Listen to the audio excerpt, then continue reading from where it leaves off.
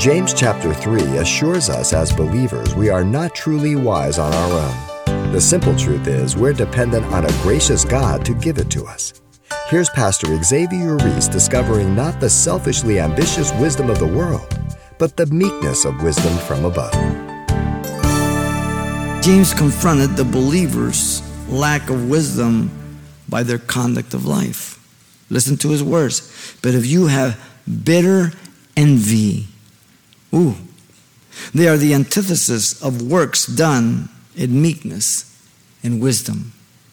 They're done in pride and stupidity, carnality. These individuals were living out their life by carnal means and emotions. They're on the throne still. They're born again. He's not talking to heathens. He's talking to Christians.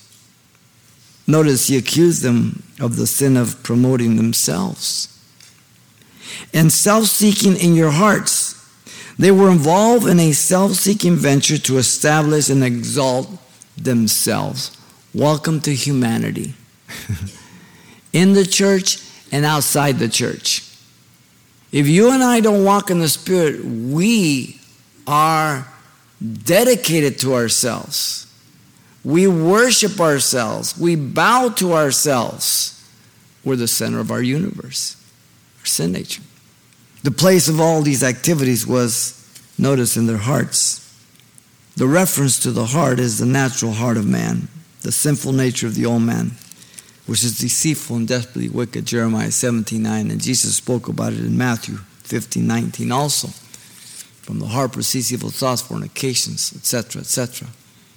All that comes from within. Now, if we were good by nature, how could we think and do those things? Where do they come from? And that's the question of man always. That man is good, but so they're trying to find out, the nature of evil. Where did it come from? Why do men do this? Well, God tells you, because you're sinners. All this money, all this studies of across the world and everything, when God gives you listen, the answers are in the book. Open it up.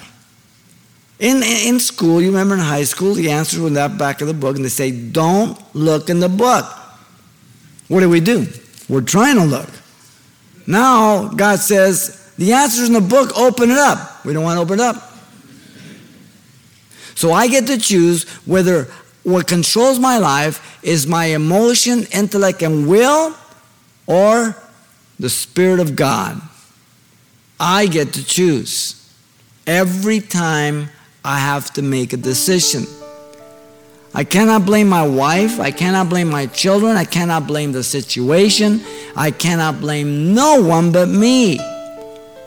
The sinful nature of man is never eradicated, so the potential for all the sinful behavior is possible.